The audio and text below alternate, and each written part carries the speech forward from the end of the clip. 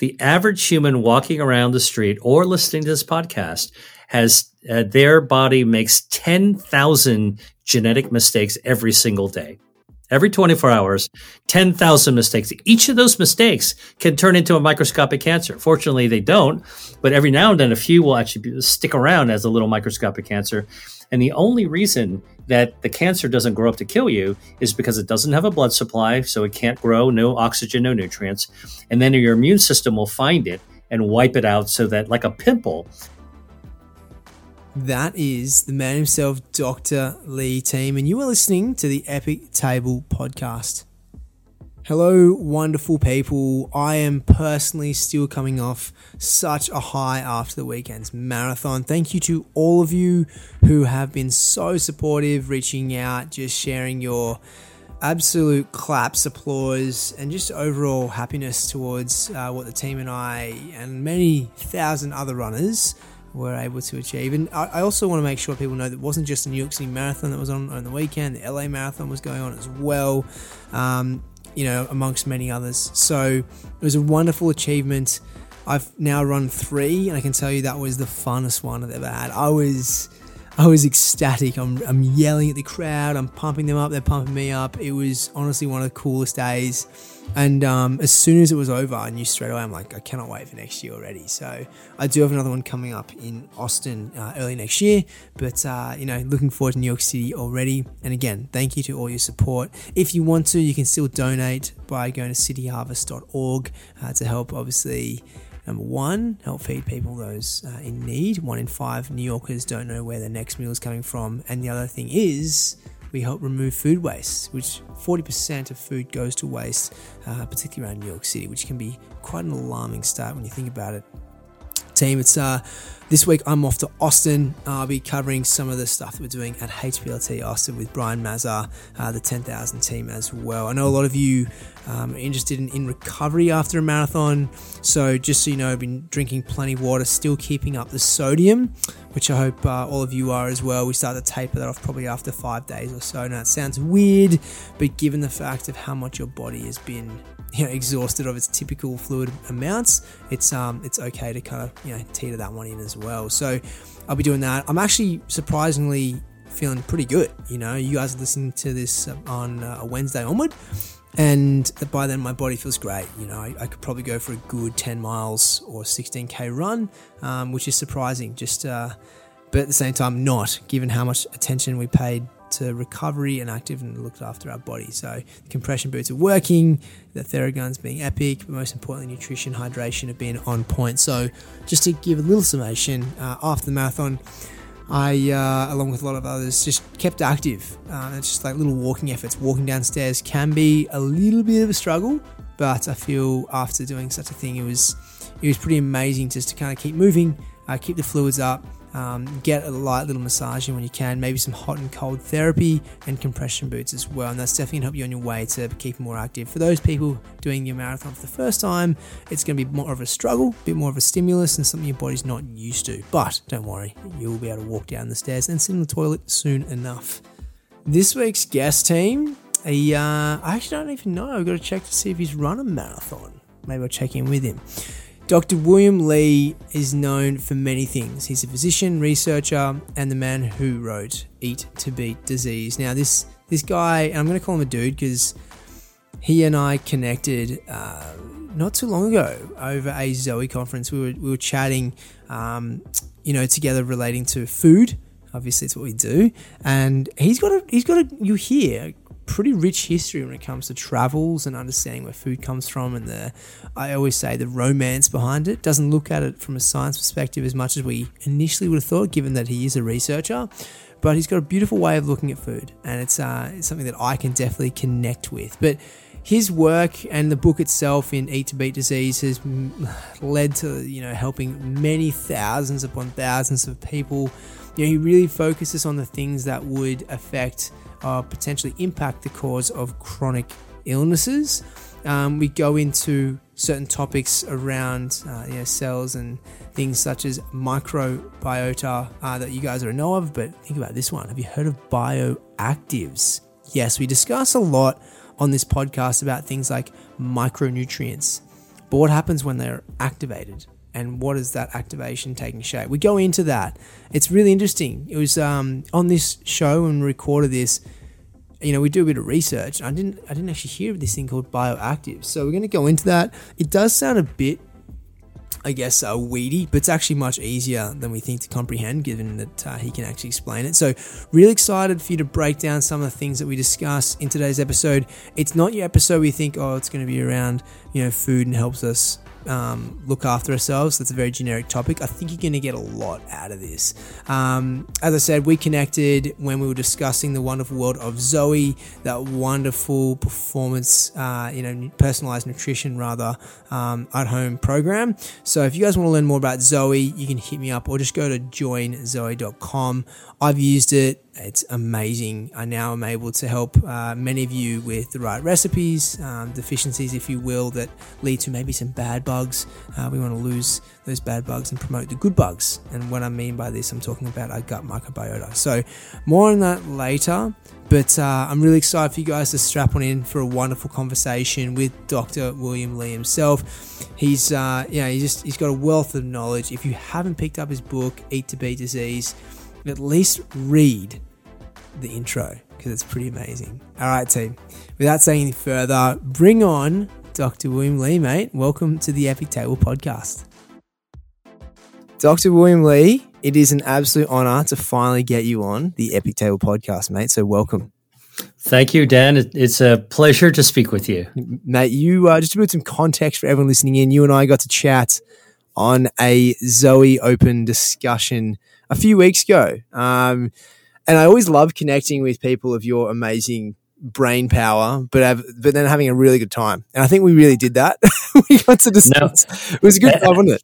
Absolutely. It was a sweet and sour time with your eggplant dish. That's exactly right. Yeah, we cooked up an eggplant, sweet and sour eggplant. And we talked about all the goodness around helping people in their gut microbiome, which, you become known for in a lot of the ways in the research that you've carried out, not specifically to, gut microbiome in that's what you practice initially, but like your book, Eat to Beat Disease, has been a profound positive impact on people worldwide. There's so many avenues to create the foundation for this discussion, Sam, my man, but did you realize the impact of this book and what it was going to have when you first finished it, when you read it? Were you like, yeah, this is going to be massive?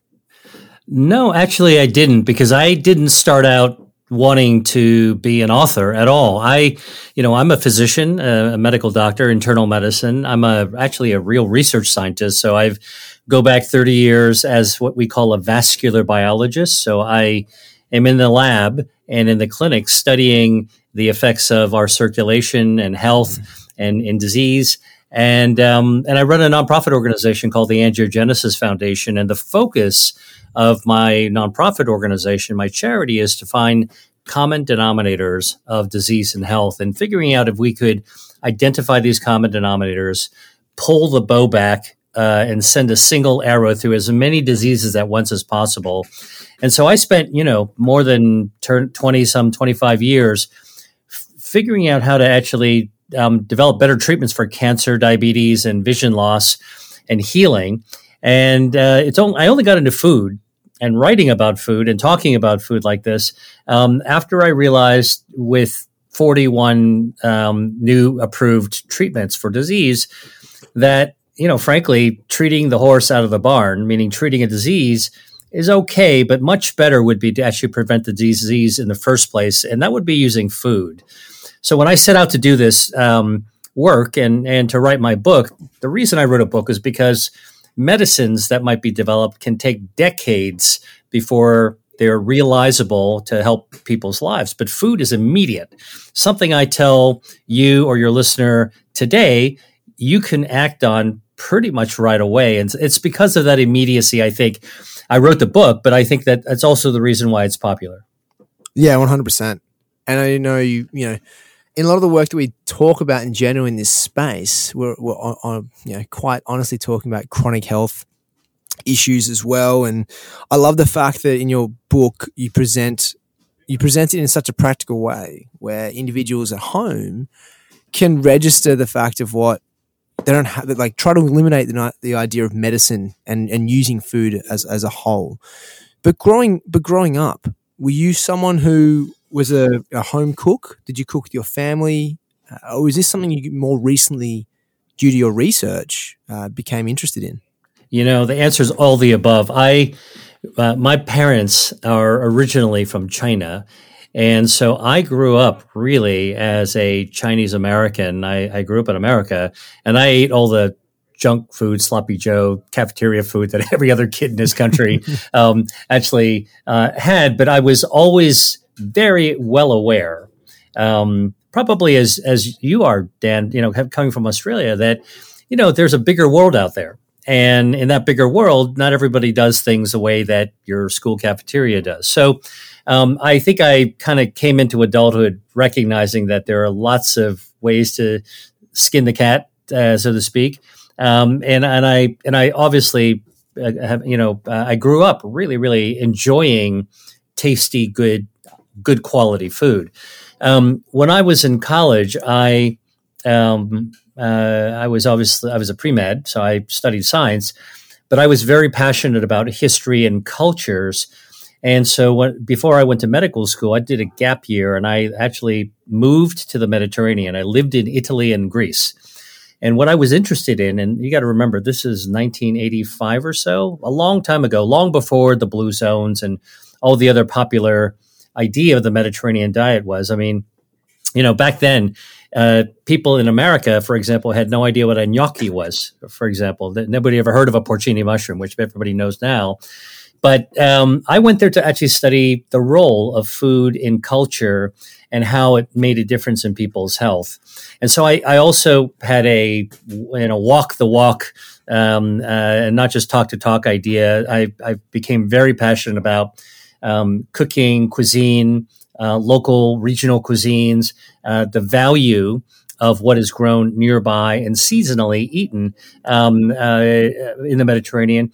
And then when I went to medical school, I studied lots of things, but one of them is I became specialized in his blood vessels, and I began to realize that many of these healthiest foods found in the Mediterranean and in Asia could have a beneficial effect on our circulation.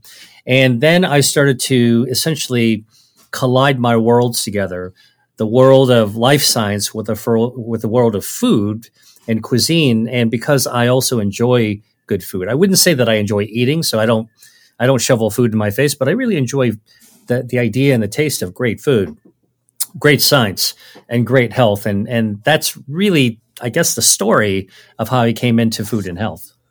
Yeah, it's so interesting when you position, particularly, like, I look at Italy as such a romantic relationship with food, right? And I to put it real simply, like, a lot of my job is taking the science and keeping that romance, right? Like, that's what my job is. Mm-hmm. For someone like yourself, who's, you're built upon research and your job is to really provide the evidence-based material, I'm very interested to understand if you went and did, these studies abroad to understand the role of food in culture, what actual role that played in how you then position food while still being very evidence-based. Does that make sense? Yeah, no, it's actually a really great question because, the truth of the matter is that I'm a scientist first. And as a scientist, you sort of, what scientists do is they come up with observations. They ask questions. They try to answer the questions by designing experiments or research studies to see if we can actually uncover a little bit more of the mystery, solve a little bit more of the mystery, dive a little bit deeper, peel the layer back on the onion just to kind of get into things a little bit more. And you never uncover the entire mystery. You never solve everything in one fell swoop. It's just layer by layer, peeling the facts back and presenting the facts as we see them. And so for me, asking questions about how does food impact our health, it led me directly to understand that there's no single superfood or super supplement like you sometimes see advertised on the internet and elsewhere.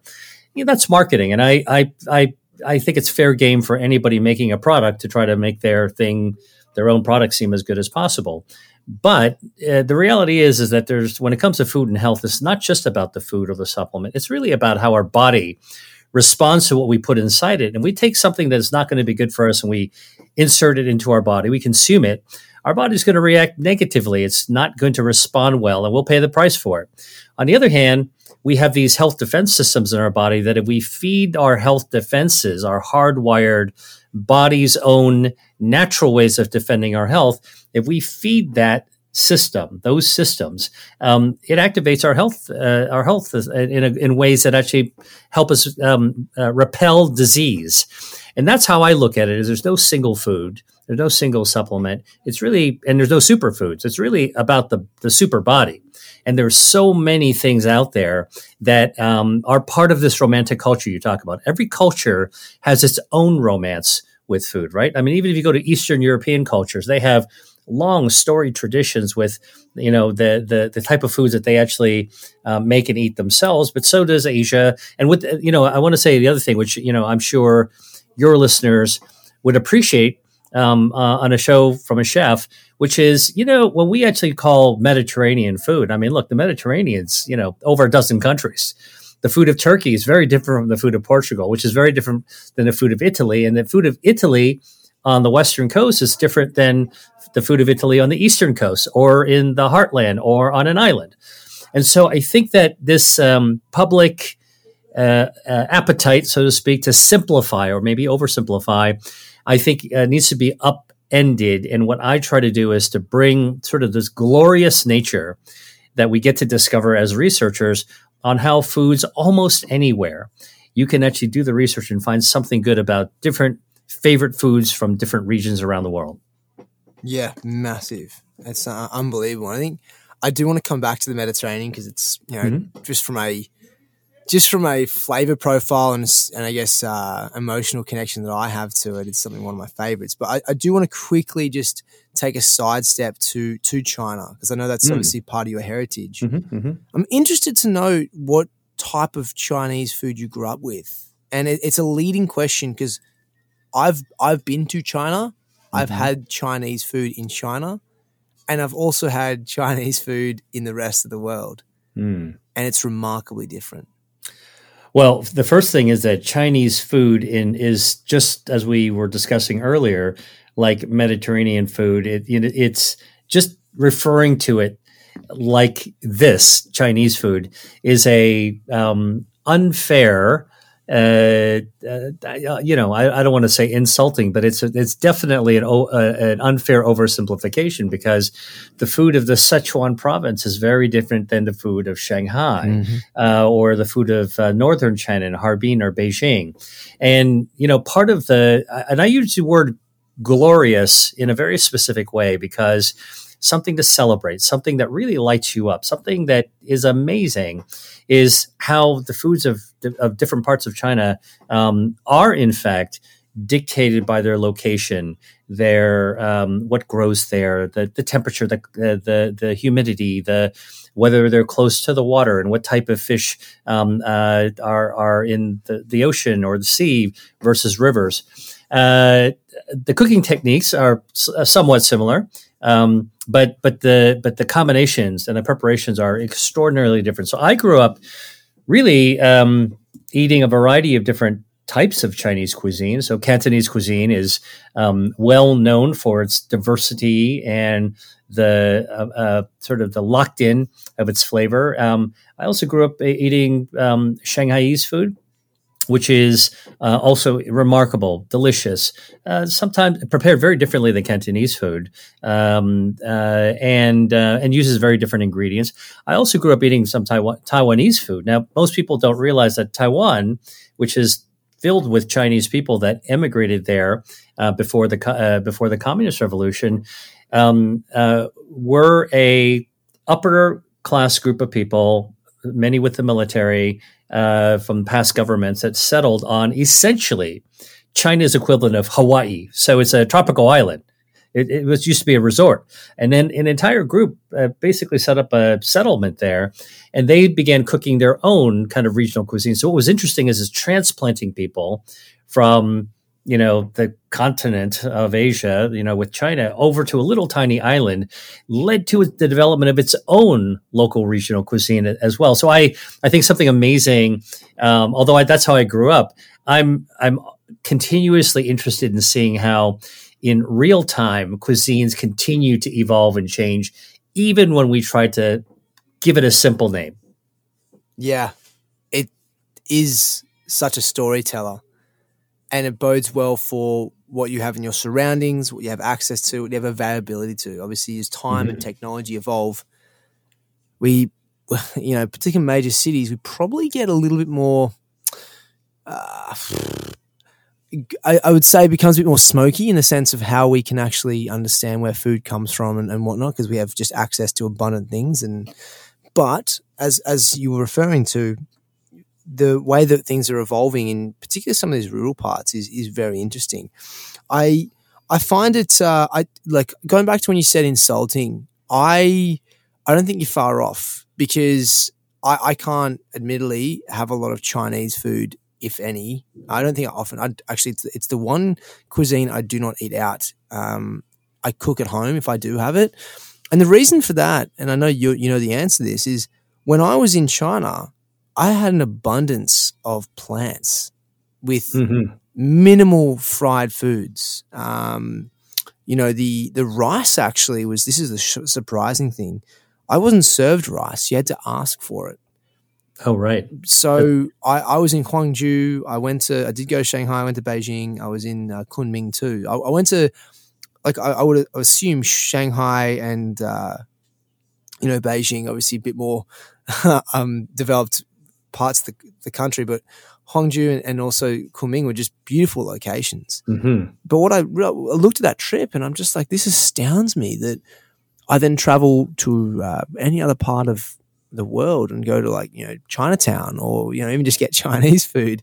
And it's the Kung Pao chickens and the deep fried, dumplings and all these things that you actually wouldn't find as prevalent in their original location. So going back to what you were saying in terms of development, I as I said, I don't think you're too far off insulting, but I think that's where, I guess to an extent and maybe a negative one, that we find that the combination of cultures and development of food through those cultures does happen. Obviously, we're seeing that right now as Western society is engaging these types of food. Yeah, no, that's absolutely correct. And what what's interesting is that media, television, the internet, rapid transport like flying, planes, the development of restaurants and the settlement of people from one country into a different country, mixed over and over and over again, does something quite remarkable, Dan, which is it gives people in one region of the world the opportunity to sample and savor the cuisine of another part of the world in a way that wasn't possible 100 years ago, for one thing. But secondly, this is what I'm really interested in, is what happens over time when these traditions start to mix and blend, and the next generation of chefs come up and decide that they want to actually combine different flavors together, or combine different preparations or sauces or spices together to come up with their own generation, their own culinary narrative.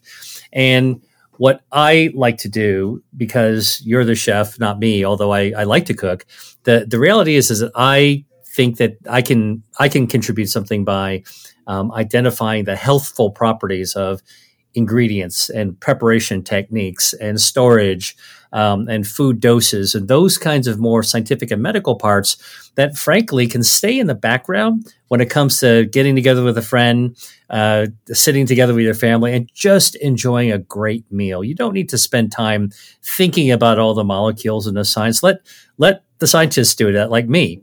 But what is useful is if you love your food and you have the right ingredients, you can love your health at the same time.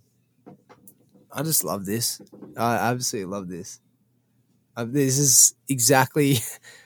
I love this because your relationship with, I think, the deeper meaning of food is something that you wouldn't typically get from a researcher or scientist in this space. And I really appreciate it, man. It's really, really cool. Let's let's go back to that Mediterranean diet though.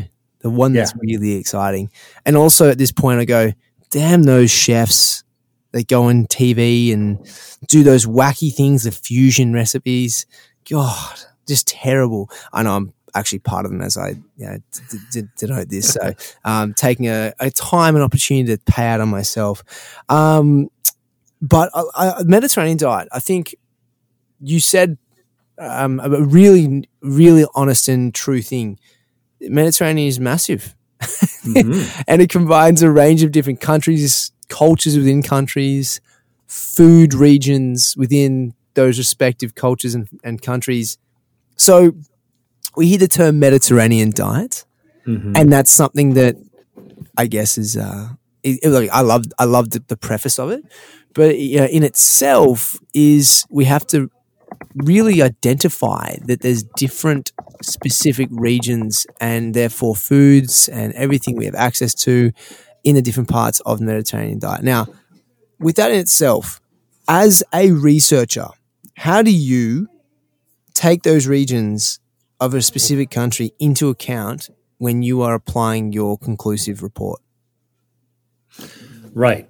Well, this is sort of how I approach food. Food is, something that we eat, we enjoy. But our food is composed of ingredients that are prepared usually in combination and usually together. And as a scientist, as a chef or as a host or as a home cook, that's what we mostly see. You buy the ingredients, you put them together, you cook them up, and you serve it to yourself and your family and friends. But as a scientist, I have the kind of the privilege, really, to be able to dive deeper and further. I can look at each of those ingredients separately. I can take a look at what's in, like a lemon or tomato. I can then take a look and say, well, what's inside a tomato? What are the different components? Now, there are tens of thousands, maybe hundreds of thousands of special molecules called bioactives. The nutritionists used to call them micronutrients. We know more. They're biologically active now. So we can go way more than simply just calling them, nutrients that help our cells function. We know exactly how some of these things actually work. So we can dive into the specific biochemicals that are found in foods. A great one would be like lycopene, which is a carotenoid found in tomatoes. Then you can compare across tomatoes. So which varietal of tomato actually has the highest amount of the lycopene, as an example. But you go to the farmer's market, New York, Iowa, Los Angeles, almost anywhere you go in the summertime, you're presented with an abundance of tomatoes. So which one has the highest lycopene? If lycopene is good for you and lowers your DNA damage, it's antioxidant, also has been shown in human studies to lower the risk of prostate cancer and even breast cancer. So, we can go down to that level with the lycopene. Now, how can we define what lycopene does at the molecular level, the cellular level, and your organ system level? We can do that as well. So my worldview starts big, as big as the plate that you might serve a dish on, your spoon, fork, and knife or chopstick or whatever you eat with. And then I'm actually able to kind of go deeper to get to really kind of like a pretty granular molecular level. And so I tend not to think about Mediterranean diet except in a referential way, right? Because the food of Greece, by the way, there's I think 28 countries in the Mediterranean, I believe. 22 countries in the Mediterranean. And, it ranges everything from Greece and Italy, which, everybody generally tends to associate with the Mediterranean space, Spain. It goes to Malta and Israel and Jordan and Tunisia and Croatia, all these other countries as well, that we did this much more than, meatballs and red sauce with spaghetti. So I try not to, except in the most colloquial way, talk about Mediterranean cuisine. That's a catch term. I like to refer to the cooking of Morocco, specifically the dishes. If they're going to make a tagine, for example, let's talk about that. What style, what flavors? Let's just talk about what's actually being prepared. I would imagine that's how you as a chef also approach things. 100%, mate. I think first and foremost, as you were saying that, my head is going absolutely insane about this term bioactives, because it's something that I've heard of, I've read, probably from you, to be honest, and I haven't truly, I guess, dissected it too much. But yeah, like, I think for me in this space, I'm always looking at flavor first, and it just so happens that flavor is associated with, polyphenols and nutrient density. So that's what I think for me my marker is when I combine ingredients and look at individual ingredients, ones that are grown in certain ways in certain regions. In some ways, you look at a sommelier and you look at their way that they are able to understand the soil of the grapes and the varieties. Same thing for me in when I look at soil regions where certain foods are grown. I go, okay, well, based on what I know of that soil, from the research that I've seen being carried out, I can understand it's got a pretty accurate understanding of either nutrient density, or it may unfortunately have metals in the soil, or more commonly have metals in the soil, so I have to be more careful about the type of foods that I get from there. So that's a whole other conversation. But for me, I always look at nutrient density through the lens of flavor, and that's how I kind of get all these wins from the polyphenols. So whilst we're talking about that, are bioactives a term of or a type of polyphenol themselves, or talk me more about these and these bioactives? And I've got so many questions on this. You're actually saying that we have these micronutrients that then switch on due to like some sort of enzyme activity. How does it work? Yeah, well, I mean, look, the foods that we eat, let's just look at plants for a second. Yeah, nice. They are filled with water. They're filled with fiber. They're filled with vitamins and minerals. Okay, those are the things that people are often familiar with. They can be filled with fats. They can be filled with proteins. These are the tools in the toolbox that nutritionists have been talking about for a long time. But if you take a look at something like a red bell pepper, okay, or a tomato, as we talked about earlier, or a guava, you're talking about a food that has tens of thousands of other very, very small chemicals, many of which have not yet been fully identified or studied yet. But we've identified some of these, and they're called bioactives, mostly because they are active in our body's biological systems, meaning if you were to take a bioactive like a lycopene, as we just talked about from a tomato, and put it into a petri dish containing human cells, the lycopene will find its way like a homing missile to a part of the cell, usually a receptor. So it's a little receiving dish, a radar dish on the cell, and it will, like a lock, a key fitting into a lock, turn on some function inside the cell that before the lycopene exposure wasn't doing it. After you expose it to lycopene, now the cell will start to behave and become active in a different way. So this is a substance from a food that interacts with the biology of our cells and turns on and makes a cell function and become active in ways that it wasn't before it became exposed to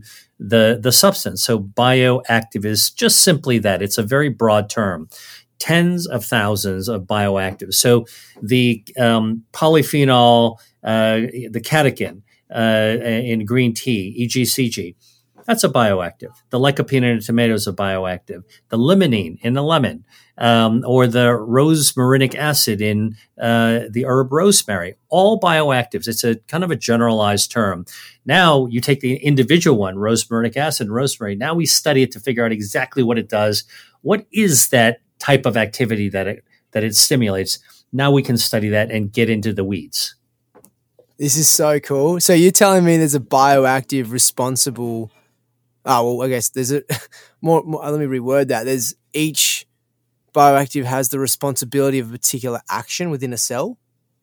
Pretty much, and some of them are redundant, and some of them do multiple things. So Mother Nature is very smart, Dan. She usually gave every bioactive a couple of different job descriptions. Some of them may be stimulating our circulation so that we have better blood flow. Some of them may be to stimulate our body's stem cells so that it helps us regenerate our organs from the inside out. Some of them may be to stimulate our gut microbiome to help right size the community, the ecosystem in our gut.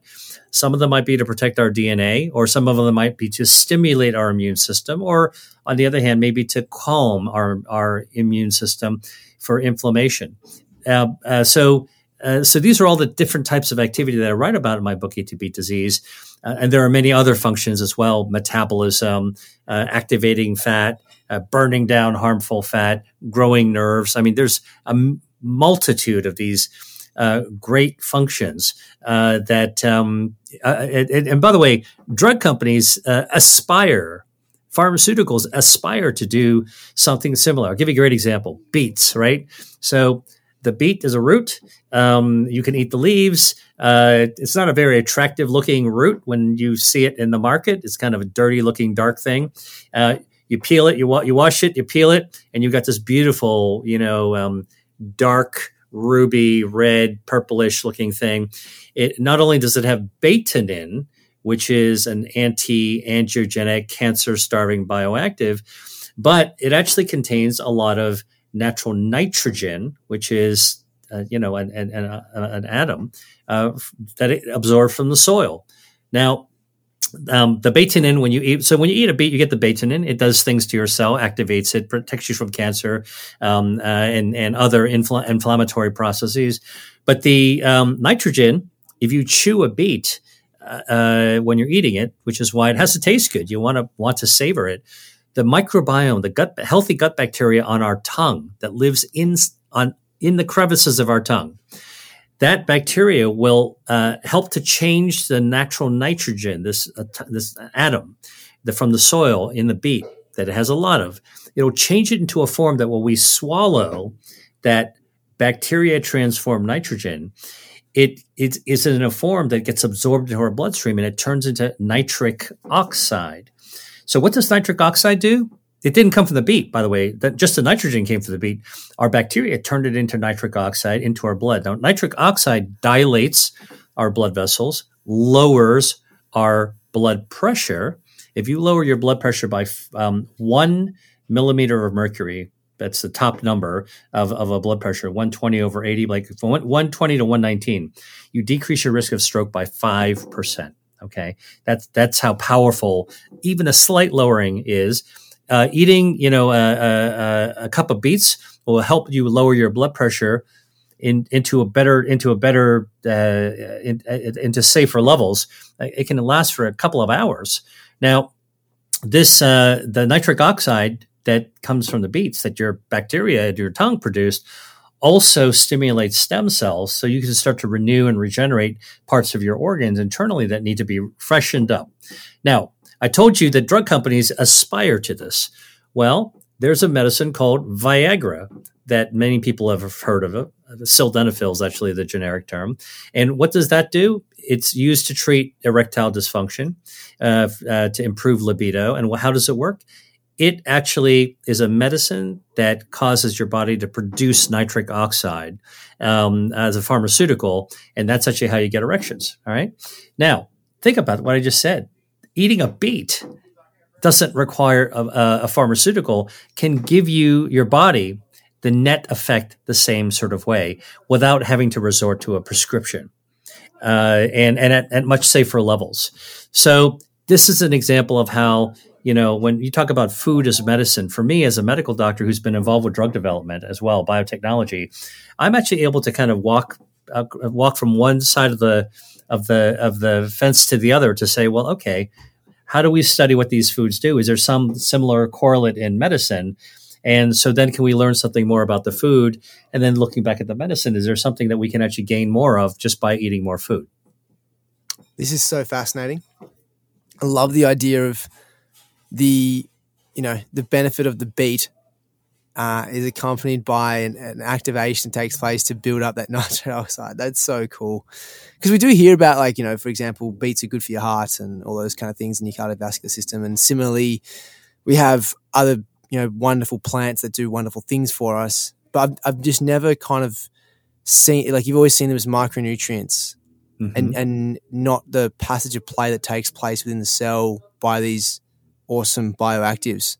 Mate, can you, just because I'm so interested, do you have another one? Do you have another awesome bioactive example? Oh yeah. Okay. Okay. Here's one. Uh, I'm going to try to. I'm going to try to tell you. Well, this is actually a really interesting one.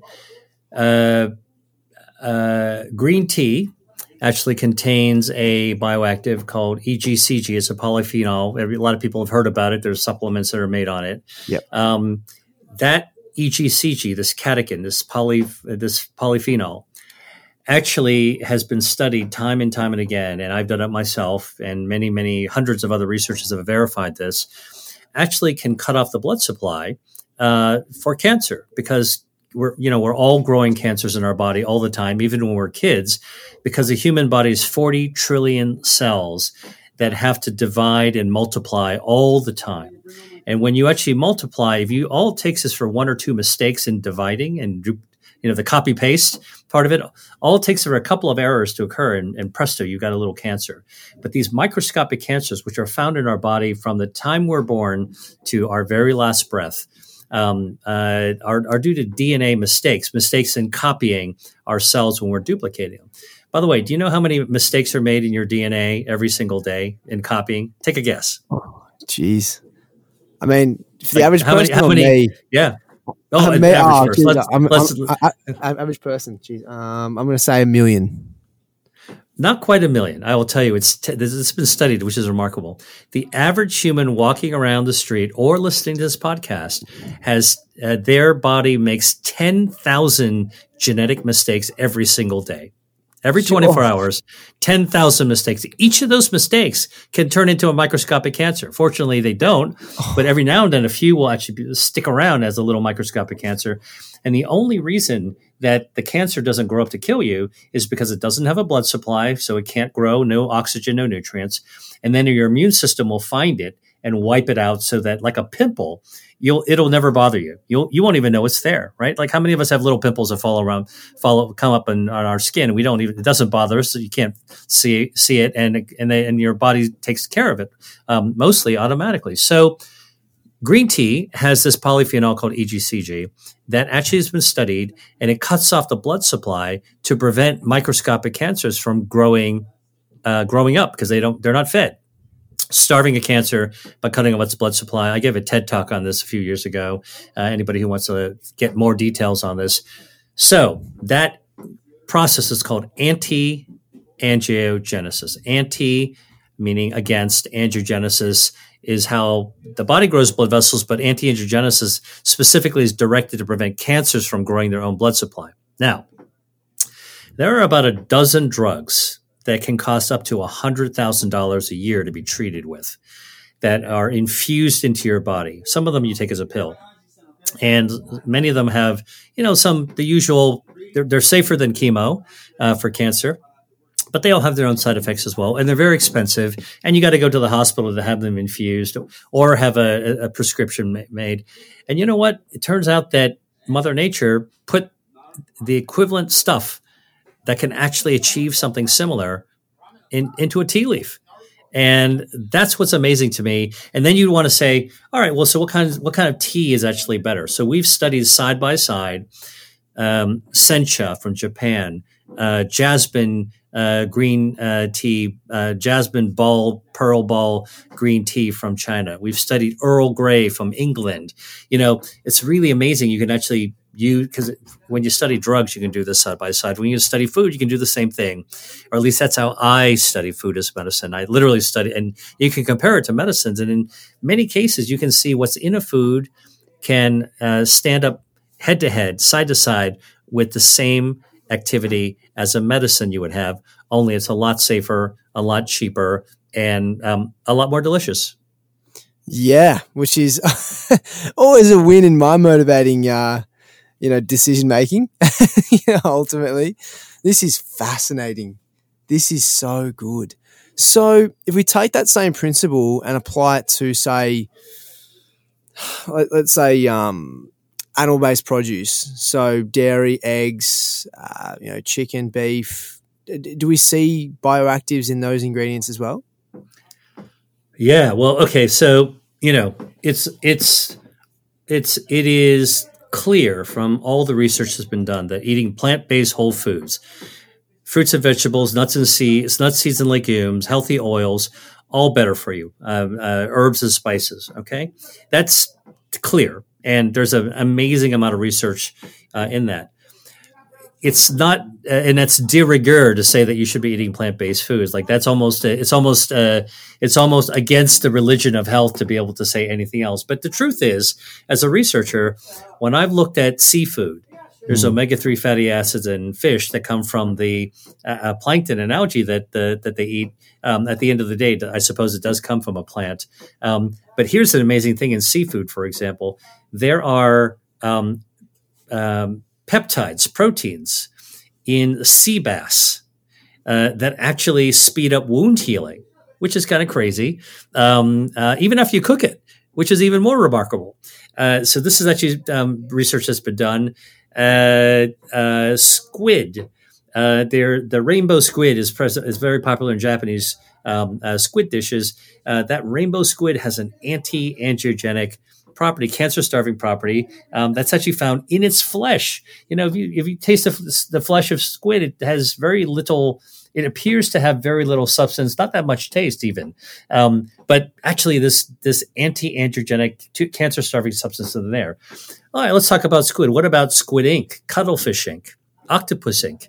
Now, most of the black ink food that we have, black pasta, is not really from squid; it's from cuttlefish, packed, rich with a stem cell protecting substance that's also anti-angiogenic, cancer-starving. I love squid ink, man. I love it in rice. I love it in pasta. The other day, by the way, I was thinking of you, Dan. I came home late from a trip I was on, and I was just hungry. It was like 10:30 at night. I was hungry, but it was late, and I didn't want to get hassled. I didn't want to go do takeout or carry-in or whatever, delivery. So I went, you know what I did? I went to my pantry, opened it up, and this is how I naturally do this. I've been doing it since medical school. I just looked at what I had in the pantry. I took out some sardines. I took out some tomato paste and anchovy paste. I had some garlic. I had a red onion. I found some squid ink or cuttlefish ink, black pasta, and I found a little jar of capers, salt packed capers.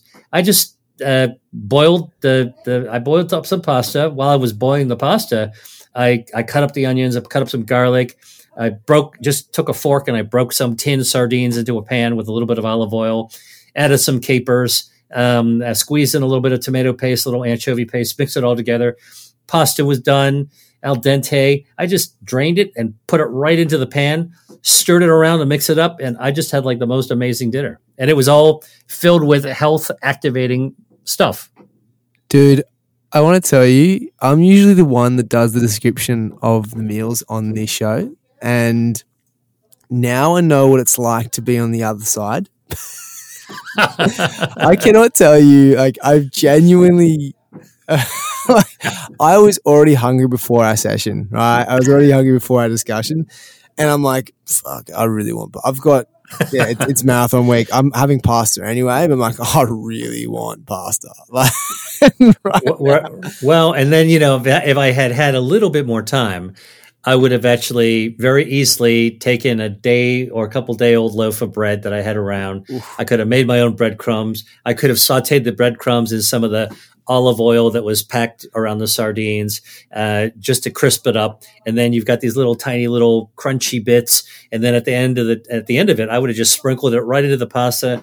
You don't need cheese. You just need these little crunchy bits to light up this amazing, healthy dish. And my point is, it took me all of 15 minutes to make it. Yeah, that is crazy. It's exactly, you're 100%, mate. You used your time efficiently. You put the first thing on first. It's going to take the longest, boiling the pasta, and you create the sauce in that time. So you're not wasting any time waiting for one thing to cook whilst you're waiting for the next thing, and so on and so forth. In time of 15 minutes, you created a nutrient-dense, bioactive, health-boosting, chronic disease-preventing meal that, most importantly, for increasing the occurrence of this dish, tasted absolutely delicious. So, oh yeah, no, awesome. I think that what my mission in life is, as a doctor and a scientist and as an author, I want people to realize that you can love your food and love your health at the same time. And what it takes is kind of a mindset, not to be afraid of food.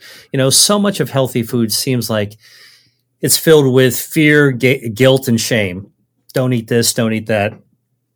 I think we should be leaning into our healthy food. You should just find the things that you love, pick out the things that are super healthy, and then dive into it deeper. Like, go for it. And because with the internet, if you see an ingredient you don't really know how to cook with, but could be healthy, like a kumquat, for example, most people don't know how to cook with a kumquat. What would you do with it? Well, you can now click in kumquat recipe, find your favorite recipe website, and just click it and click video. And then you'll actually watch somebody make it while they're explaining to you what's in it. That makes almost any ingredient doable. Mate, far out. You just gave me the asset for today's podcast episode. You also gave me the inspiration along with everyone else listening in for their next meal and snack. So 100%. I also love the fact that I love the surprise I get with people when I tell them they can eat a kumquat whole, because they look at it, it looks like a tiny mandarin or orange. Right. Like, no, I don't have to peel the skin. No, just bite into it and wait for that beautiful flavor encapsulation to take place. Oh man, I feel like I'm talking to not a scientist, a researcher, nor a doctor, and just a foodie. Which you are. Yeah, no, listen, and when before the pandemic, I traveled so widely.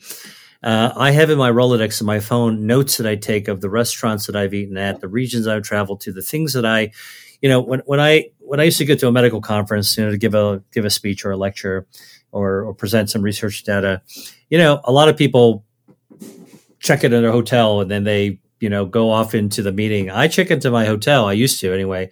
And I would go straight to the city market, the fresh market, whether it's in Munich, whether it's in Athens, Greece, or, wherever it is, or in Italy, I would head straight there. That'd be my first stop. And in fact, I'd plan my trip so that I arrive with enough time so I'm not rushing around too much. I get to actually literally imbibe and consume a little bit about like what this area is about, what they're serving, what's fresh and what's seasonal. And I'm always surprised and delighted by something I actually find there. And so I do think that if you find food enjoyable, now there's a reason to enjoy it even more, because it can another dimension that lights up your life. And if you're somebody who, has just been really treating food as kind of a functionality, I just got to get through it 3 times a day, whatever. What I would say is that, if you listen to the community around you that's growing up, they're beginning to really not just have foodies, but I think this is another dimension of foodieism, if that's a term, which is really now beginning to explore yet a new dimension, which is how the food that tastes great is being discovered by researchers like me and others to actually be able to light up your body's health defenses as well. And that's what I read about in my book, Eat to Beat Disease. Yeah, let's talk about that, mate. I feel like this is my thing, right? I don't want to be someone to tell people what they should be having it's based on science, but I want people to be inspired by flavor, right? Your book is all about how people can be inspired to truly understand how they can actually avoid medicine, in their best dealings by eating the right foods. So, we look at the biggest chronic diseases that do kill us, right? And it is now evidently backed that we know that the lifestyle factors that we play all have a major role in them, whether it be diabetes, cardiovascular disease, the relationship with Alzheimer's. It's just common. So in your book, mate, like I want people to go purchase it if they have not already. I'm sure most of them have actually read the book. But in your dealings, in your research, what was it that was something that was so obvious that you hadn't even discovered yourself, but realized, like, how did people not know this? Oh, I'll tell you, there's so many examples in my book. I'll give you a really one that should be close to you, having come from the part of the world you're originally from. So the kiwi, right, which originally came from southern China and then was transplanted over to New Zealand and then became more popular in sort of the Asia Pacific whole basin, and now is all around the world. It's a kind of a cryptic looking thing, a little a little brown hairy thing you cut open, and then you don't appreciate its beauty until you cut it open. It's got this either golden or green, emerald green look to it. It's slightly juicy. It's sweet, but not cloyingly sweet. And it's got a little kind of interesting, crunchy, fibery thing. And yet you don't feel like it doesn't gum up your mouth. It doesn't, you don't taste the fiber in it at all. And yet it's an incredible source of fiber. It's got a lot of vitamin C in it, which is an antioxidant and can protect your DNA. And it also feeds your microbiome, which is one of our body's health defense systems, is our gut bacteria, right? And so here is something that you could eat for breakfast. You can pile them up on your counter. You don't have to refrigerate them. Just take one, cut it open in the morning. All you need is a knife and a spoon, and you got yourself this little delicious thing for breakfast. Super simple. Now, here's what the research found, and I write about this in my book, which is kind of crazy. It was found that if you were to eat one kiwi a day, only one, and then take a sample of your blood after you're done eating it, and measure how much eating that kiwi was able to protect your DNA. You could subject your blood to some harmful oxidants. It's kind of like the damage you get from the environment. And one kiwi a day reduces the damage to your DNA by 60%. One kiwi will do that by 60%. All right. Now, if you ate 3 kiwis, I have to say it's very rare that I would eat 3 kiwis at a sitting, but the researchers tested this.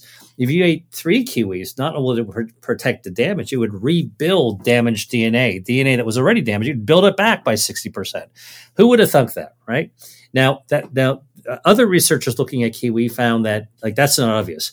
Other researchers found that if you were to eat 1 kiwi, and you were to look in your gut through your poop and actually measure the bacteria colonies in your poop, you would actually find that in 24 hours after eating 1 kiwi, your gut bacteria starts to change to a healthier neighborhood, a healthier community. Just one in 24 hours. By 4 days, you've actually changed 2 different families of bacteria, all towards a healthier community. And so this is something that is also so not obvious. That's something that is so inert looking. If you don't cut that kiwi open, you might play catch with it, but you won't do much with it.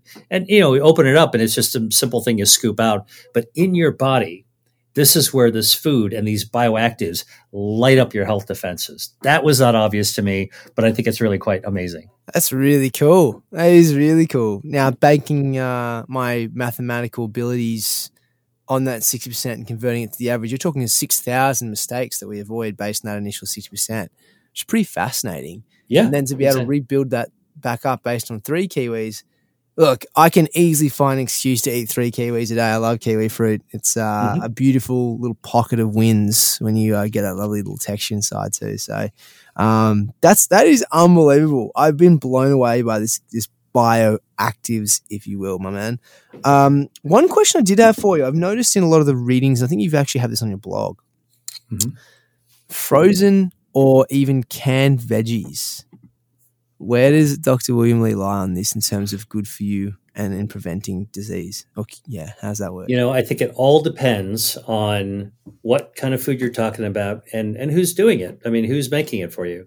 So, so what we're talking about is fresh versus frozen or canned, right? So what I always tell people is, if you can get something fresh, that's awesome. It's the best of all possible scenarios. Eat it fresh if you can. But, you can't always get the same fresh food all year long, or based on where you live, you might not even be able to get it fresh, even when it's in season. Look, fish, if you don't live along on the coast, the fish that you might be able to get it didn't just come out of the sea. So here's the thing to know. If you can get it fresh, eat it fresh. It's wonderful. But if you have things, vegetables, for example, and fish that are flash frozen, that can be just fine, because by flash freezing, you lock in all those micronutrients, you lock in all the bioactives as well. So, I mean, think about it this way: you flash freeze broccoli. It's picked from the fields. It's immediately brought within an hour or two to a flash freezing facility, and it locks in everything that's fresh. Compare that to in a regular grocery store. Broccoli that was grown in California that's got to be shipped up to Massachusetts or Maine. That thing is sitting on a truck or a train or maybe an airplane, and it's flying over there or driving over there. It's a couple of days old by the time it looks like it's in the fresh part of the store, right? So that makes a difference. And so the frozen one might actually have all the stuff locked in. Same thing can be said about fish. Flash frozen fish that's frozen on the boat, for example, man, that could be really, really fresh. You lock in a lot of the good, healthy oils, omega-3s, and some of the other micronutrients that are found in seafood. So I would say now if you, but it has to be done the right way. It has to be flash frozen in the right way. Cans, a lot of people, let's call it, disrespect the ultra processing food industry by saying, "Oh, if it's in a can, it can't be that good." Canning itself is no guarantee of poor quality. In fact, if you take a look at some of the most storied food cultures in the world, in Asia, in Italy, in France, in Portugal, in Spain, and in Greece, tinned or canned foods actually are a delicacy, right? Like a lot of people, I mentioned sardines a little bit earlier, but tinned fish, I mean, is actually more expensive in some places in Spain and south of France than actually fresh fish is, because of the care that's been taken in picking the fish, marinating the fish, packing the fish, and canning it. And back in the day, when it wasn't that easy to get fish all year long, that was the best way to actually preserve a fresh catch. And research has shown that you can also get great value from that. Beans are another great example. Legumes, great if it's actually found in cans. Now, not every there's some things that are totally fine and others that are better dried, as well. So I think it depends on it. There's again this desire to desire to simplify, to make everything black or white, yes or no, good or evil. That's not what that's where it's at when it comes to food. It's the nuances. The God literally is in the details, and so. And that's really what I try to put out in terms of my content online and what I wrote about my book, is to try to give people try to be a compass point for people to just get them to head in the right direction. You don't need to be afraid of canned food or frozen food. What you should do, by the way, regardless if you're getting packaged food in a bag or a tin or a can, do pick it up. Do look at the ingredient list. Do notice if there's a lot of chemicals you can't pronounce easily. Those are warning signs. Those are the red flags, because they've been treated and contain a lot of chemicals. That would not be the type of frozen or canned or packaged food that I would recommend. Yeah, I love that, mate. If you can absolutely understand where you can, pronounce, mate, that was a big thing in for me building my products. Like, I want to be able to actually have people understand the foods, the ingredients involved. So I'm really glad you mentioned that, mate. That's massive. Dr. Lee, I'm so conscious of your time. And I know we're about to run over. So as I said to you before we started, I really wanted to build a base of understanding of who Dr. Lee is. He's profound information and research, and ultimately like the side of you about food that people probably don't obviously get to hear. So I'm really stoked you got that. And as a result, I'm going to have to get you back on at some point. So unfortunately for you, you're going to have to hang out with me again, and we can talk all things food. But my man, I cannot tell you how cool it is to have you on the show.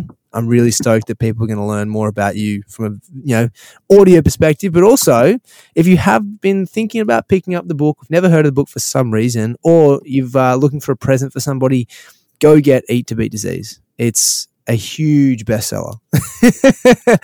And follow Dr. Lee as well on Instagram. Dr. Lee, what's the best handle for you, mate?